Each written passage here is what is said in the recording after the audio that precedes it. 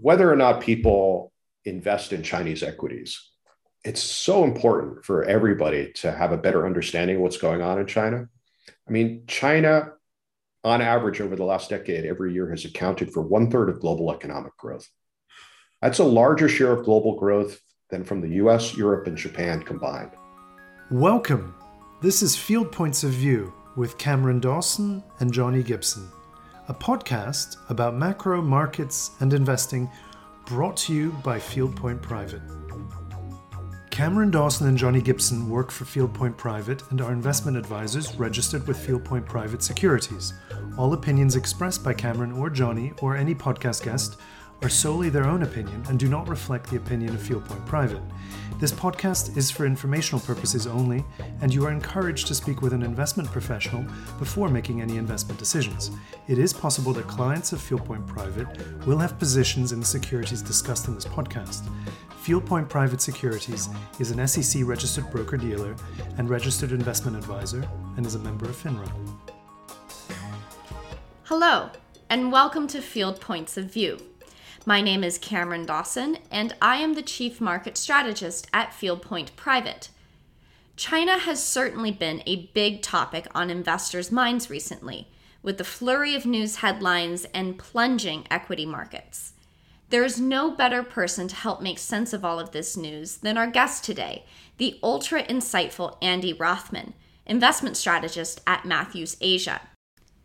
Matthews Asia is an Asia-focused active manager that was founded 30 years ago and has nearly $30 billion under management. They have an incredible team doing differentiated proprietary research in Asia, and Andy Rothman is a valuable member of that team, being principally responsible for developing research focused on China's ongoing economic and political developments, while also complementing the broader investment team with in-depth analysis on Asia. Prior to joining Matthews Asia in 2014, Andy spent 14 years as CLSA's China macroeconomic strategist, where he conducted analysis into China and delivered his insights to their clients. Previously, Andy spent 17 years in the U.S. Foreign Service, with a diplomatic career focused on China, including as head of the Macroeconomics and Domestic Policy Office of the U.S. Embassy in Beijing. In total, Andy has lived and worked in China for more than 20 years and is a proficient Mandarin speaker. So with that introduction, I present to you Field Points of View, in a conversation with Andy Rothman, investment strategist at Matthews Asia. So maybe a great place to start is what has been the biggest item in the news, which has been this regulatory crackdown, really focusing on big tech companies. So maybe you can give us a quick overview of what has happened, and then we can dive into the implications, or really what is the motivation behind this regulatory change. That's a great place to start because the regulatory storm has been the dominant feature in news about China for the last couple of months. Maybe a good place to start is to share with you my perspective of what this is not about, because I think a lot of people are misinterpreting or overinterpreting this.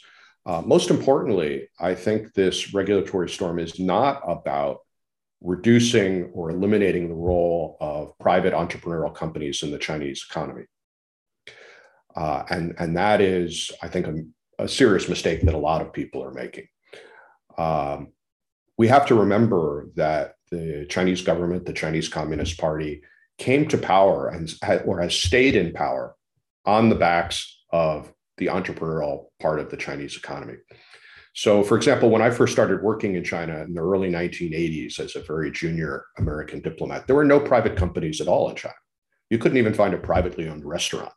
Today, almost 90% of urban employment in China is with small, privately run entrepreneurial companies. It's really the same engine of growth in China as here in the United States, small companies. These companies create all of the net new jobs in China because the state sector is still shrinking. These private companies create all of the innovation, drive all of the wealth creation in China. So it would be impossible for the Chinese government or the Communist Party to go backwards on that, nor have I heard them say that that's what they want to do. In fact, they recognize that the rollout of this regulatory crackdown was handled really terribly.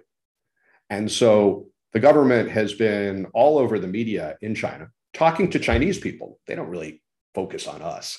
Talking to Chinese people saying, hey, wait, I know we did a horrible job of explaining this out of the gate, but let's make clear. In fact, Xi Jinping, the head of the government and the party, said, we want to create more opportunities for more people to get rich. And he's gotten a whole bunch of other people down below the food chain in the Chinese government out, trying to reassure people that that's not their intention. And I believe them, because to try and curb the role of the private sector in China would just be completely counterproductive and disastrous for the government. The other thing that it's not about is to eliminate the possibility of companies being profitable or stop people from getting rich. What this is about, I think, is the same kind of debates and discussions that we've been having here in the United States. This is about inequality. How much of a gap, for example, between the pay of CEOs of S&P 500 companies and the median worker in those companies is appropriate? They're having the same problem in China. What kind of wealth pyramid should there be? Should it be a pyramid, or the Chinese are talking about making it an olive-shaped chart? So are some of the most rich people in China going to be a little bit less rich out of this because they're going to raise taxes at the very high end of the spectrum? For sure. But to me, it's kind of like the debate that we sometimes have here. You know, I think Jamie Dimon takes home like $35 million a year. If he only took home $25 million a year, would he be a less effective boss at the bank? And that's the kind of thing that the Chinese government is talking about now. They're having the same kind of debates that we're having about protecting consumers. For example, they have dominant internet platforms that have made you like sign up for things, and then you get a subscription and it's really hard to get out of it because you can't find the button or you have to call somebody. Sound familiar? Anti-competitive practices, where an internet platform would say to a small business, you can sell on our platform, but you cannot then sell on the other platform. So these are the kinds of things that the government is going after. Again, a lot of the same debates that we've been having here. The big difference is because it's a one-party authoritarian regime, they've been able to act on these debates really quickly. I mean, how long have we been debating the proper level of regulation of Amazon and Google and Facebook, and we haven't done very much about it? And they've acted quickly, and they've done a really poor job of communicating what it is that they're about. But this is not about turning China into a non-competitive, uninvestable place. So on that note, one of the things that was interesting in some of the language around this is how China is thinking very long-term about the traditional factors of production, right? So we have land, labor, and capital, and now they've added data and thinking about how should the benefits of big data be shared amongst the economy instead of accruing to a very small subset of shareholders. And that's obviously something that we are wrestling with in the US when we think about these platform businesses, surveillance economics. And so, how do you think that this will evolve in China? Will China essentially go down the path of trying to, make zoning laws for data where you can use data for one purpose, but not for another purpose? Just like with land, you can build retail in one area, but you can only build residential in another. And so how do you see this question of the value of data evolving? That's a great question. I think that the Chinese government is focused on two broad objectives for data in their economy. One of them is very similar to what we're worried about here, and the other is quite different. The similar part is about restricting or managing how companies in China can monetize and use consumer data. Do they need to have permission from every consumer about how they use their data and how they monetize. What kind of security needs to be in place to protect the privacy of that data? And that's the main focus. And I think that's very similar to the debates that we're having here. The other part of the equation in China, which is different from ours, is the Chinese government clearly wants access and visibility into private company data. It's an authoritarian one-party regime. They are used to, in the past, knowing as much more than anybody else about what's going on among their population. And now they're discovering that private companies actually know more about Chinese citizens than the Chinese government does. And for them, that's kind of scary. So they're saying, I think, to Chinese companies, in addition to controlling, regulating how you monetize this. So here we're going to have to think about what impact does this have on the business plans of individual companies? What impact is it going to have on margins? But the other side of it is the government saying, we also want to be able to peek in there because we want to understand if the population is concerned, worried, upset about something, and you're collecting this from their data, we want to be able to see this. If the data is showing you that consumers are worried about the health of the economy and they're slowing down their spending patterns, we want to have access to that so that maybe the central bank can tinker with monetary policy in response to that, and we won't be two steps behind. You know, this is interesting from the perspective that in this uninvestable question is that a lot of people, their answer has been, well, just don't invest in the areas that they're going after. Don't invest in these, what's considered soft tech, platform businesses, consumer businesses, instead of focus on that deep tech, hard tech that is really existential to China's next stages of growth, if we think of things like artificial intelligence. So if you invest in that, though, the problem that seems to emerge is that that's even more critical to China than this soft tech is. So how do you think then that investors can navigate when these things are so valuable? Will China really allow the same kind of benefits of ownership in these areas that really, like I said, are existential to their growth? That's another great question. I would suggest that investors look at this in a different way. I don't think that this is the Chinese government saying, for example, as some people are arguing, that we want to focus on hard tech and not so much on soft, that we don't really want to support continued growth in internet platforms that are being maybe used for gaming and chatting and things like that. Let's go for chips and hard drives. I don't see it that way. I think that the focus of the government and the Communist Party is on the socioeconomic issues that they fear could get out of control and create a political and social stability problem for them. So let's look at it this way. If you look at the internet platforms and the softer side of that, these are the companies that are driving job creation, especially for Chinese citizens without advanced schooling.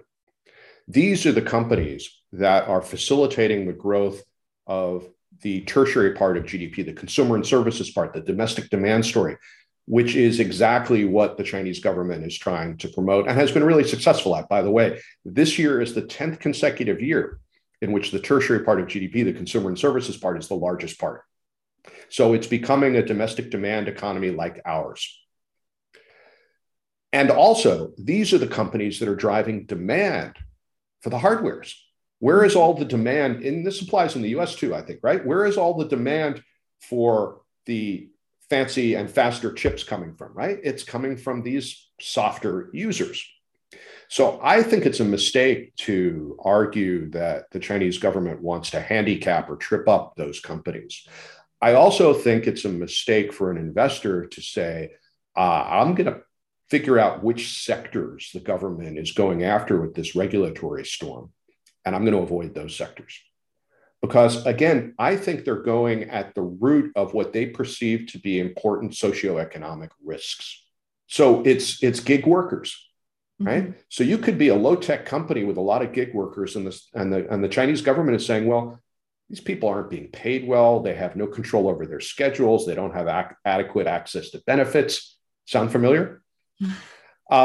It's about anti-monopoly practices. So, you could be a company that's making air conditioners, but in the end, you're selling to consumers. And if you're not treating your workers well, if you're not taking the best possible care of your wastewater, if you're using anti-competitive practices against your competitors and the other air conditioning companies, government's looking at you too. So, this raises an interesting question for active managers, and that you would imagine then that the opportunity is to focus on those companies that are thinking ahead of where the government's priorities are and making sure that their businesses are aligned with that, so that either A, they don't come under fire, or B, they can weather any kind of change in regulatory policy. So how do you think about that in a context where we know that the Chinese equity market is dominated by retail traders? I think the stat I've seen is 60 to 70%, and that there has long been kind of an overlay of casino capitalism kind of nature to how these markets trade. So is that changing over time? I know there's been a lot of changes to different exchanges, and that there has been some evolution in trying to control margin debt so that it's not as whipsawed. But how do you navigate this as your backdrop as an active manager focusing on quality when sometimes momentum matters more? Right. And I suppose looking back at the last year in the US markets, you could argue that sometimes momentum and day trading gets ahead of sound analysis. I think in China, retail investors still play an outsized role, but to a much less large extent than a number of years ago. The share of holdings and trading activity by institutional investors, whether they're pension funds or insurance companies or mutual funds, has been rising steadily in recent years as more and more Chinese investors are treating the stock market as a way to invest for their future, for their retirement, for their kids' education, and less as a day trading casino-like thing. It's not balanced out properly yet, in my view, but it's moving steadily in the right direction. And I think the volatility has gone down there considerably because of that. So I think this is one of the reasons why when you look at the Chinese market, you really have to be a long-term investor, because there will be fluctuations that are going to be beyond anything that people can prepare for. Again, sometimes that happens here too, to a greater extent in China, of course. But we think that if you take a long-term approach and look at companies from the fundamentals perspective, that you can make money for your clients. And I also think that if to take this back to the regulatory storm, and I acknowledge here, I'm selling my own book for Matthews Asia because we're the largest active US-based investor in Chinese equities and bonds. It's important to be active. What's really important in the face of this regulatory storm right now is to understand the business model for each company that you're thinking about investing in, and understand where the business model intersects with these socioeconomic concerns that the government has. It'd be like if Bernie Sanders became president of the United States and his party controlled both houses of Congress. You'd want to look at your portfolio and say, wow, if the minimum wage goes up, the federal minimum wage in the US hasn't gone up since I think 2009. If it goes up now, what's the impact going to be on this company? What's the impact of changes in healthcare access and other benefits going to be? Changes to the tax code. So this is the same thing that we've had to do for our Chinese companies looking at this regulatory crackdown. And I think that, you can't do that, obviously, if you're a passive investor. It's interesting. I think it was Quinn and Turner in their Boom and Bust book. They talked about how the Chinese market essentially experienced 300 years worth of evolution in the space of 30 years in its maturing into being an open or more open capital market. And so you always see much bigger booms and busts when a market is nascent. And that seems to be kind of what has experienced. And so would you think that over time, these swings are going to become more dampened and it'll look a bit more like other developed markets? Yeah, I think that's the most likely outcome. And I think that's what Chinese regulators are aiming at. If you look at the changes that they've made, a lot of them mimic things that we've done over the last 100 years to try and better manage and regulate our markets and protect investors. And I think this is also one of the reasons why, despite the political tensions between Beijing and Washington, they have continued to open up further to foreign institutional investors. I think this is similar to what we saw in the 90s when they opened up, and 2000s when they opened up to foreign investment in their commercial banking system. It was never about the money. It was about bringing in the knowledge and expertise. And I think in the capital markets in China, foreigners play a really small role.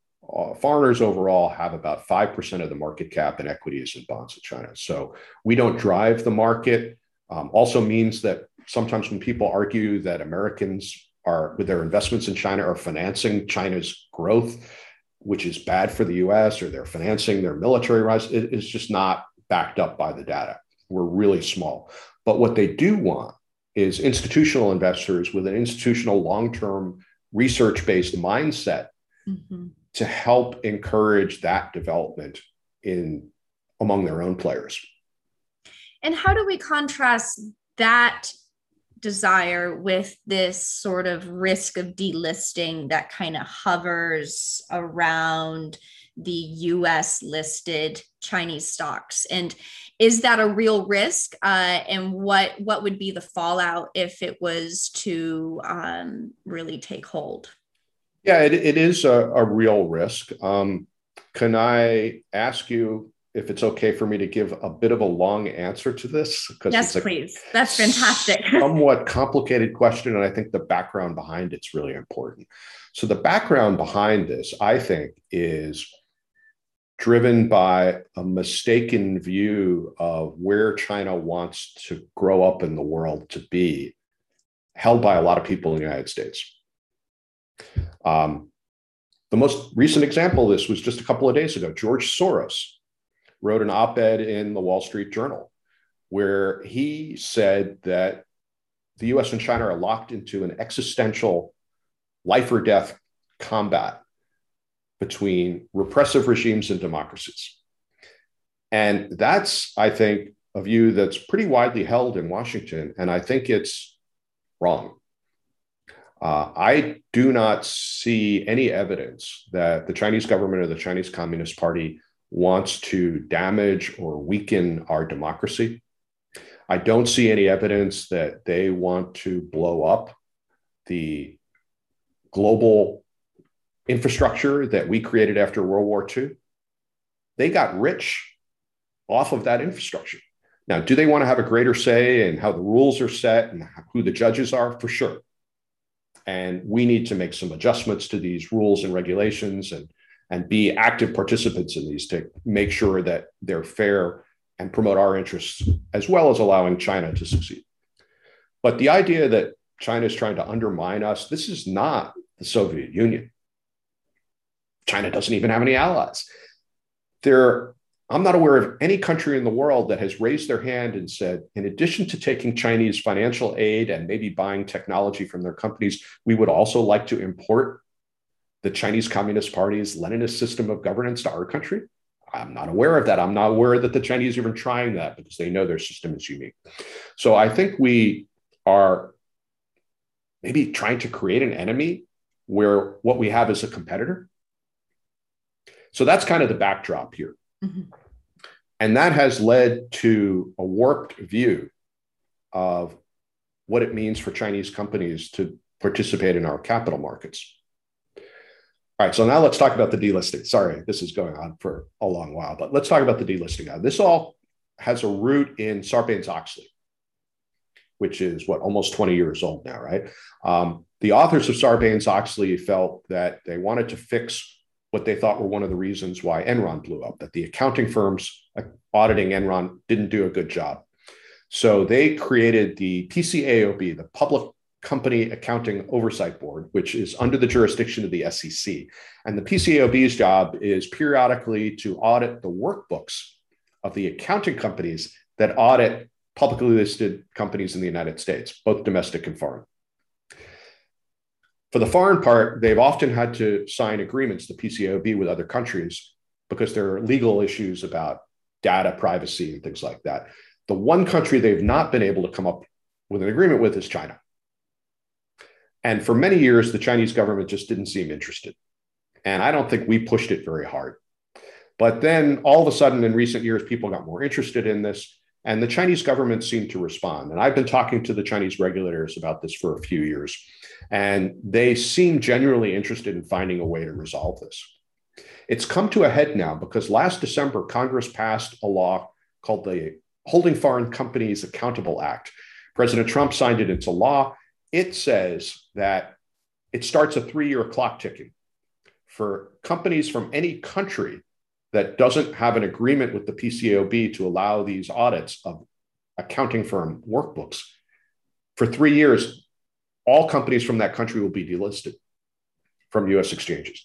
Now, let's make clear, this is a dispute between the two governments. It's not a Chinese company listed in New York saying, I don't want to be audited. They are being audited, usually by the Chinese branches of American accounting companies. They have to follow all the SEC rules. This is about the Chinese government saying, we're concerned about data privacy and national security issues with the Americans coming in and auditing the workbooks of the accounting companies that are auditing those listed firms. Now, I spoke to the CSRC, the Chinese regulator, in July, and they told me that they had given a new proposal to resolve this issue to the Biden administration and were engaged in talks with the PCAOB. Now, they didn't share with me the details, so I don't know if they've overcome some of the key problems. And the biggest problem is probably that the Chinese government is saying, each time you want to audit the workbooks of the accounting companies, come and ask us, and then we'll approve it. And the US is saying, no, under our law, you have to give us blanket advance approval for all of them. And the Chinese are saying, well, but that conflicts with our law, and we've always allowed you to do it in the past. So that's where they're at loggerheads. Hopefully this can be resolved, because my view is anything that allows the PCAOB to do these audits and protect American investors is a good way to solve this problem. And it should be solved because it's in our interest, right? If we want to continue to have the predominant capital markets in the world, we need Chinese IPOs here because they're one of the largest sources of IPOs.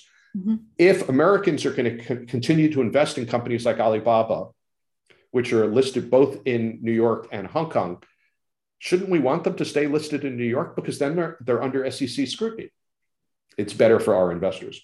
So I think this is going to be an interesting test case for the question, does the Biden administration want to solve problems that exist between the US and China?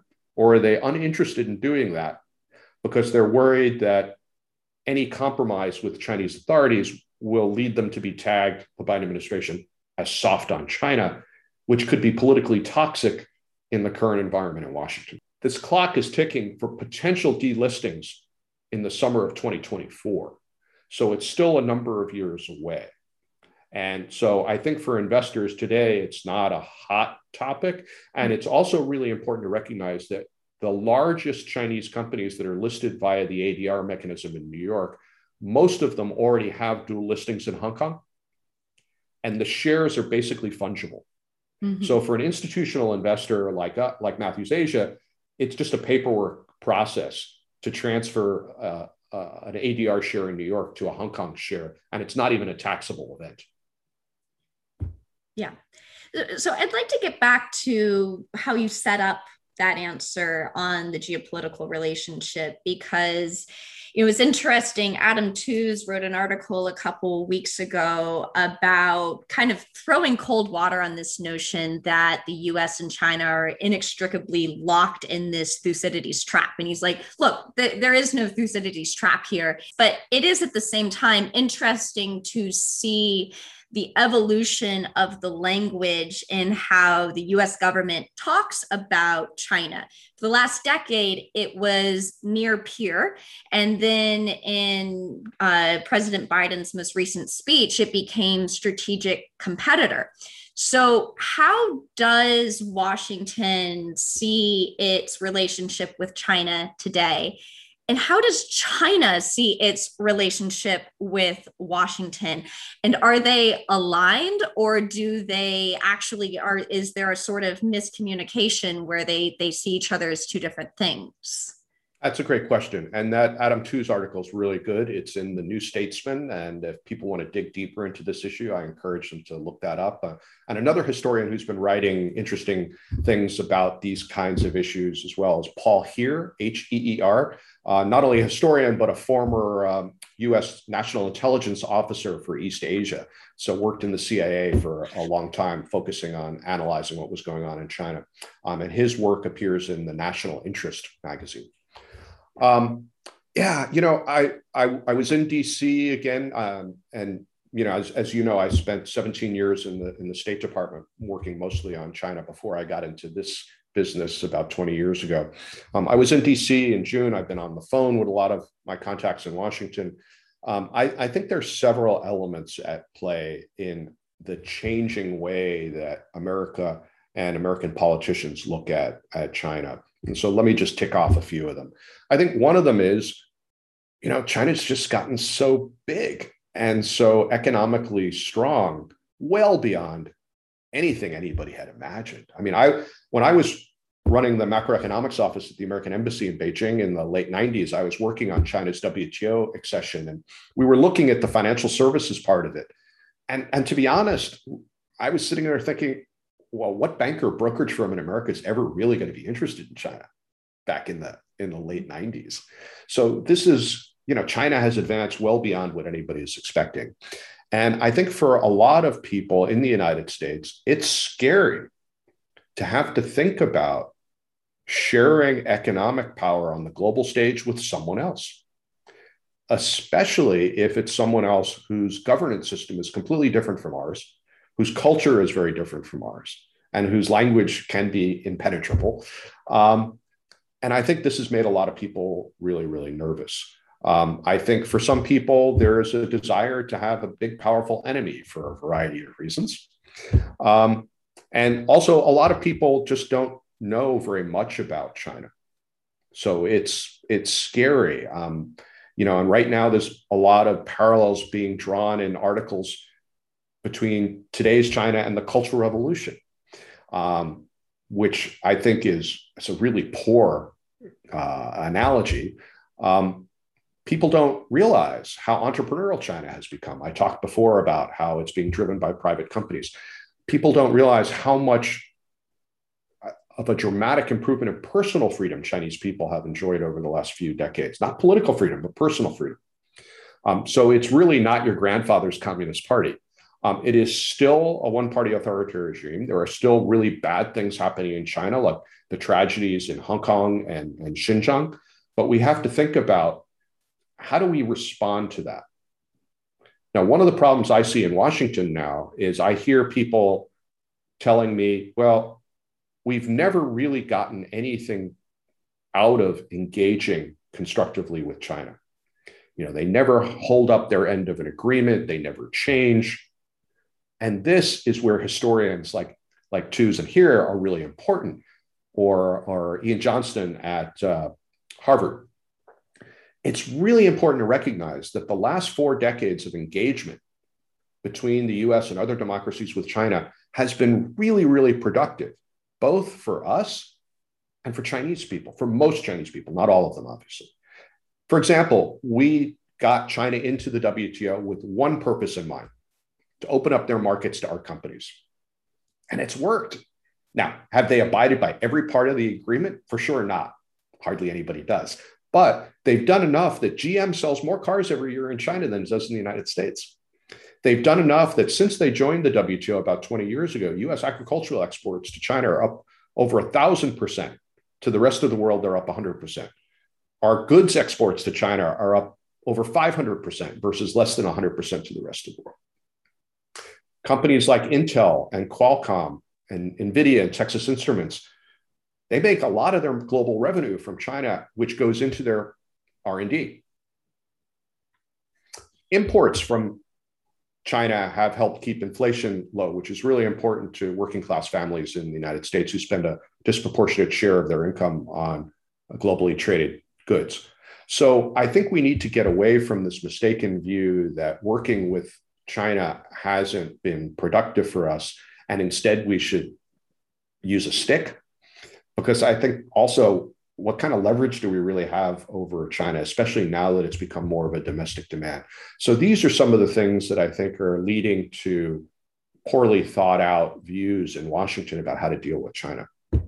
That raises the question on innovation in China and how, kind of the areas for innovation are evolving. And you all wrote a paper about how broader Asia is no longer a place where everything is produced, but nothing is invented. And this is really consistent with China's pursuits for the Made in China 2025 policy that came out a few years ago. And I remember when I was covering the industrials at that time, a lot of it was focused on, hey, China no longer is the lowest cost wage area. And so we're going to have to automate, but we're buying all of our robots from Japan. So we're really not benefiting from all of this automation. So clearly there is a push to raise the level of technology that China is able to produce in-house. And so it also reminds me of the question of where has innovation kind of come up short. I think about them in commercial aerospace, right? The COMAC C919 was announced in 2008, and it's still not a commercially viable option for Chinese airlines. What's going on? Why hasn't that happened? And so, I know there's lots of different points thrown out there, but how do we think about innovation in China over the next couple of decades? Okay, that's a really big question. So let me answer it in two parts. First, I think that you're right in that the Chinese government has long been thinking ahead about how they can use fiscal and monetary and industrial policy to try and prod the economy to become more innovative. Let me give you an example. If you go back to the decade of the 2000s, every year during that decade, the Chinese government raised the minimum wage for workers by at least 10%. So this was the Chinese government saying to Chinese companies, if you can't afford to pay a decent wage to your workers that allows them to have a steadily rising standard of living, keeps them happy and content, and allows the consumer economy to grow because you're adding to income. If you can't do that, then we don't need your jobs. We don't need your business. Go somewhere else. With the tax code, I remember when I was living in Shanghai, meeting someone from a Scandinavian company that's the manufacturer of equipment that makes machine tools. And Japan was going through a down cycle at that point. So they had lightly used equipment in Japan, which they wanted to sell into the Chinese market, buy it back from their Japanese customers.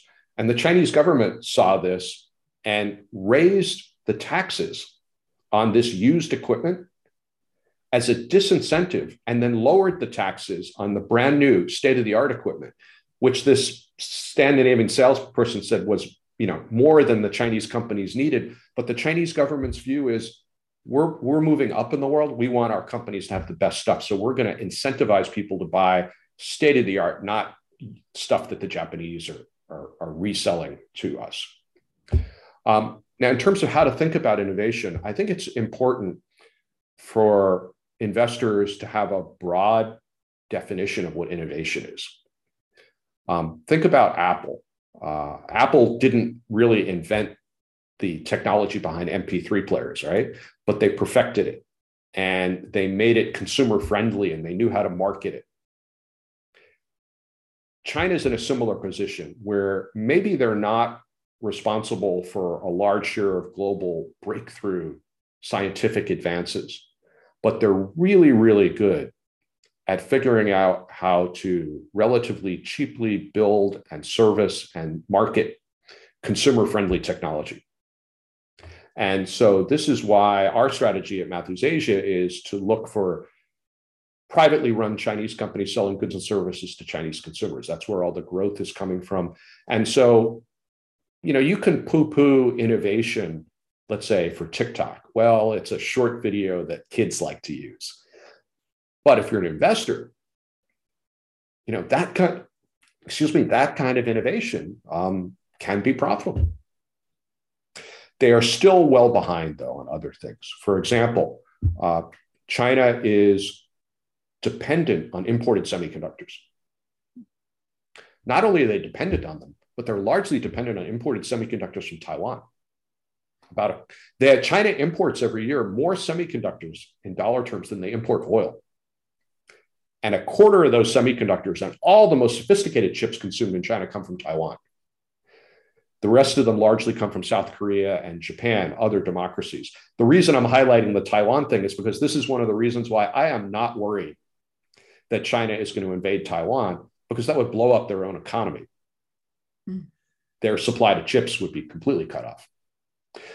COMAC is another good example, the aircraft that you talked about.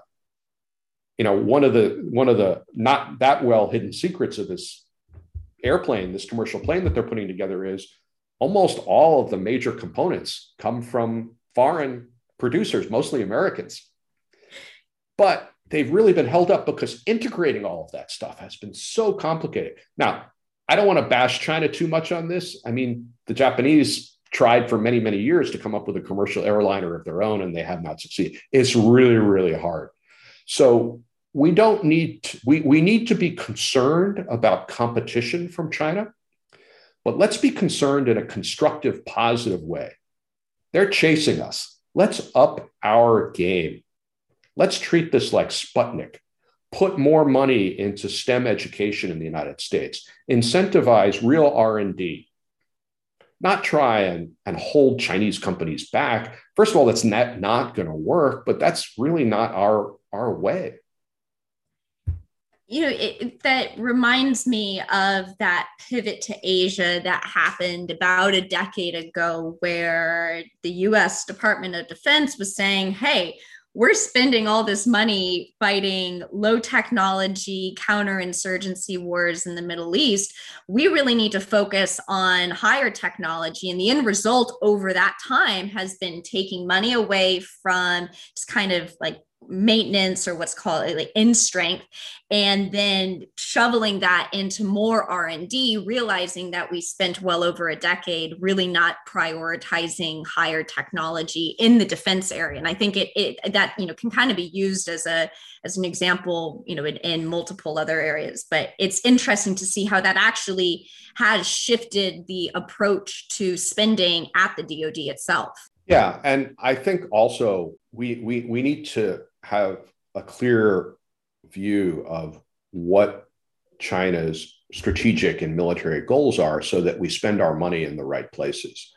For example, to me, it seems really clear that what China wants is to have a grip over its backyard, kind of their version of the Monroe Doctrine, right? And this applies in the East and South China Seas. It's why they're building small military bases on reefs and atolls in that area. Mm-hmm. Now, are they doing this because they want to protect their very long borders and their sea lanes? Or are they doing this because this is going to be the springboard for attacking Taiwan and the Philippines and Vietnam and maybe Japan, like some people are arguing? If we get that wrong, then we're focusing our defense spending on the wrong places. And to me, this is the former. It's about China protecting its own backyard. And here's where we need to be both clear-eyed about what it is they're trying to do. I mean, let's remember, they don't have any allies anywhere. They don't have anything like NATO. They don't have anything like the Warsaw Pact. But we also need to have the right guardrails in place. And basically, that's the Seventh Fleet. And this has worked really well in the past, right? It's kept Taiwan safe, and it has created the security environment for the people on Taiwan to go from martial law, which only ended in the mid-1980s, to now a thriving democracy with the rule of law, wealthy, well-educated, healthy population.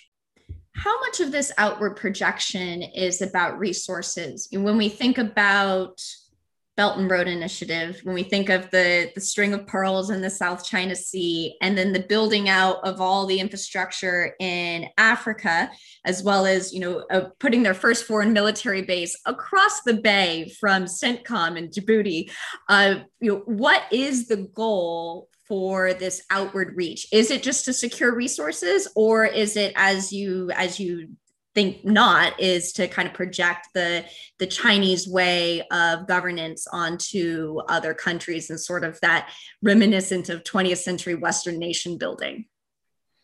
Great question. I think let's talk about the economic and political side of it before the military side. If you look at Belt and Road, there are a lot of similarities to the Marshall Plan that we put in place after World War II. I think it's about helping countries rebuild, which will then generate demand for Chinese consumer goods and industrial goods. It's also about helping expand supply for resources. I don't know that securing resources is the right term, because typically when the Chinese government and Chinese government-controlled companies have gone into remote and less developed places and opened up access for minerals, those hard commodities flow into the global supply pool. Does this help keep prices from rising and keep supply up, which benefits China greatly because they're a major consumer? For sure. But they're generally not going in and saying, this is all mine. These are things that are going into the global supply chain. And realistically, are they concerned about keeping sea lanes open? For sure. I mean, right now, the Chinese are dependent on the US Navy to protect the Strait of Malacca, for example, where a lot of their commodities, including oil, come through. Do they see themselves as a rising global power, which means that they should have a presence around the world, strategically, politically, militarily? For sure. Are they any good at soft power? They're just terrible at it. And I'm not sure they're aware of that. And on the military side, I think their objectives are pretty limited. The idea that they're going to challenge the United States to be a global power with military reach around the world, I'm just not seeing that they have either the desire or the capacity to do that. So any discussion of China in the long run, I think, would be incomplete without talking about currency. And you mentioned how China imports more semiconductors than it does oil. And that reminded me of how back a couple years ago, there was an oil contract from Saudi Arabia that was priced in renminbi instead of in dollars, as oil is usually priced. What is the pursuit of the Chinese to have a more dominant global currency? Do you think that it looks like a basket of currencies? And it also weaving in that we know that the number of countries that used to have the US as their dominant trading partner has been almost completely replaced by China as the dominant trading partner. So does that make a more dominant renminbi a more likely outcome? Your example is a great way of illustrating the answer to that question. When the Chinese government has been talking about internationalization of the renminbi, and that's the phrase that they use, it's been misinterpreted by a lot of people. It's been misinterpreted as, oh, the Chinese government wants to have the world take on the renminbi, the Chinese currency, as their reserve currency instead of the dollar. And I don't think that there's any evidence that that's what the Chinese government is after. Instead, what they're after is what you described in that example. They would like a steadily rising share of their trade to be denominated in renminbi rather than in dollars. And so they have been incentivizing their trading partners to use more renminbi and less dollars when they're trading with China. And it's worked. The share of renminbi denominated trade has gone up. It's still pretty low. I think it's below 20%. I haven't looked in a little while. But this is really, really different from the idea that the renminbi is going to become a global reserve currency. There's no evidence of that movement whatsoever. And if you look at things like SWIFT puts out data on the renminbi share of total global transactions, I think it's running at like 3-4%. Let's keep in mind what governments and central banks are looking for when they're looking at reserve currencies. They want the reserve currency to be issued by a government that is stable and follows the rule of law and is transparent as much as possible about how exchange rates are set by the market. That's not China, and is not going to be China for the foreseeable future. And I'm not aware of anybody in the Chinese government or the central bank who thinks that the renminbi is going to challenge the United States dollar as a global reserve currency. They have very limited expectations for this. A corollary to this is the digital renminbi, or the digital yuan, another term for their currency. I think this presents no threat or challenge really to us at all, because it is hobbled in terms of its global use by the same factors that prevent the paper renminbi from becoming a global reserve currency. And it's also clearly designed at this point to be for domestic use. So it's great for us to look at how they're rolling it out and think about what lessons can be drawn from that for our own use here. But we don't need to create a boogeyman out of the digital renminbi that it's going to take over the world or anything. This also, I think, feeds into the question about China's debt. And it's often been described as a debt problem and something that restricts their ability to run domestic policy as they might want to, right? When they say, oh, well, we have to worry about, financial risks or systemic risks. And so we're going to restrict our credit and our stimulus into the economy. How do you view China's debt and what role it plays? And is there anything we can learn from the scenarios, things like Evergrande recently, about how that market is evolving and how it will impact China's decision making as a government? I agree with the way you characterize the debt burden as putting limitations on China's fiscal and monetary policies. It is an overhang. Their debt to GDP level is right up there with some of the G7 countries. And I think it has had an impact on things like how the Chinese government responded to COVID and the economic consequences of that. China put in place the smallest fiscal and monetary policy response to COVID of any major economy.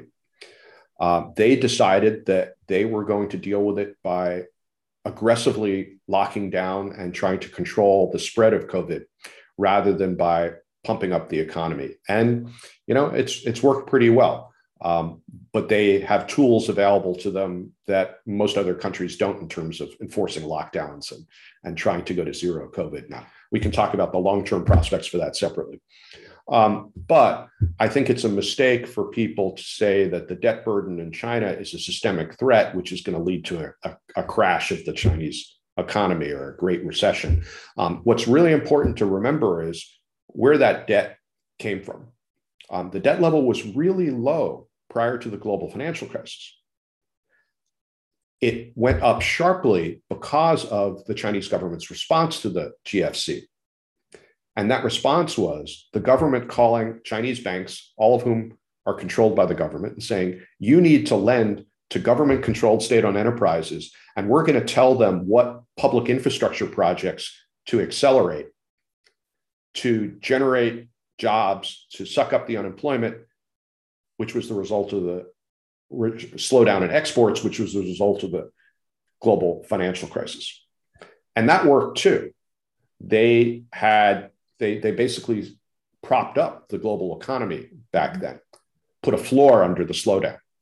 But it left them with this big debt level. But because it's debt from state-owned banks to state-owned companies to build state-directed public infrastructure, it's very different than what created the global financial crisis here. There can't be a loss of confidence among counterparties because they're all the government. The government has the time to work through this. So the risk of that blowing up a systemic crisis is really low. Now, you also mentioned a concern that they have about financial risks, and this is really important. They have been really aggressive about trying to reduce risks in their financial system. Let me give you just one example. A lot of us were worried about what was happening with off-balance sheet activity, shadow banking, a number of years ago. And the Chinese government really listened. So there's now been 37 or 38 consecutive months where the shadow banking activity each month on a year-over-year basis has been negative. So 37 consecutive months of negative year-over-year change. They've just basically shut that down because of the risks. So I think what the focus of the Chinese government has been lately is not so much on reducing the debt level. They're focused on preventing it from rising further, but they're much more focused on reducing risks in the financial system. And this is where you get to something like Evergrande, the property developer that is struggling now and made default. One of the things the Chinese government's doing is saying to investors in China, you need to price risk. Not all companies are the same. This is part of getting to a more mature financial system. And so defaults in China have been rising. Now, not at a level that makes us nervous. Default rates are still like 1%, so they're really low. And these are generally private companies that are defaulting, not significant state-controlled entities. But they are saying, hey, if you're going to buy bonds from a company, you really need to do your homework. Isn't there great irony in that, which is that this is happening at the same time that the Fed is saying, oh, we'll step in and buy high yield debt in a downturn, and essentially, the father of the prodigal son to all these profligate borrowers. So it's fascinating to see how we went down a completely different path and kind of said, oh, don't worry about moral hazard. We'll be willing to step in and be a buyer. Yeah, that's a good comparison. So I wish that we had 3 hours to talk because I have so many more things to ask you. Well, thank you for the opportunity. And let me just make one last point. Whether or not people invest in Chinese equities, it's so important for everybody to have a better understanding of what's going on in China. I mean, China, on average, over the last decade, every year has accounted for 1/3 of global economic growth. That's a larger share of global growth than from the US, Europe, and Japan combined. So even if you never invest in Chinese equities, which of course from Matthews Asia, we'd love to help you do, but even if you don't, it has such a big impact on what the Fed's decisions are, on what happens with so many US companies that you might own. It's really important to understand what's happening in China beyond what's in the headlines each day. And this is where I hope we can contribute. And I've enjoyed the discussion. And if you go to the Matthews Asia website, actually, on the Sinology page, I write about a lot of the topics that we've been talking about, and they're available to anybody. Thank you again. This has just been very, very fascinating. And I really appreciate your time, Andy, as well as your time, Matt. So thank you, guys. The preceding content is for informational purposes only and based on information available when created. It is not an offer or solicitation, nor is it tax or legal advice. It does not consider your financial circumstances, objectives, or risk tolerance, and could be unsuitable for you. FieldPoint Private encourages you to speak with an investment professional before making any investment decisions.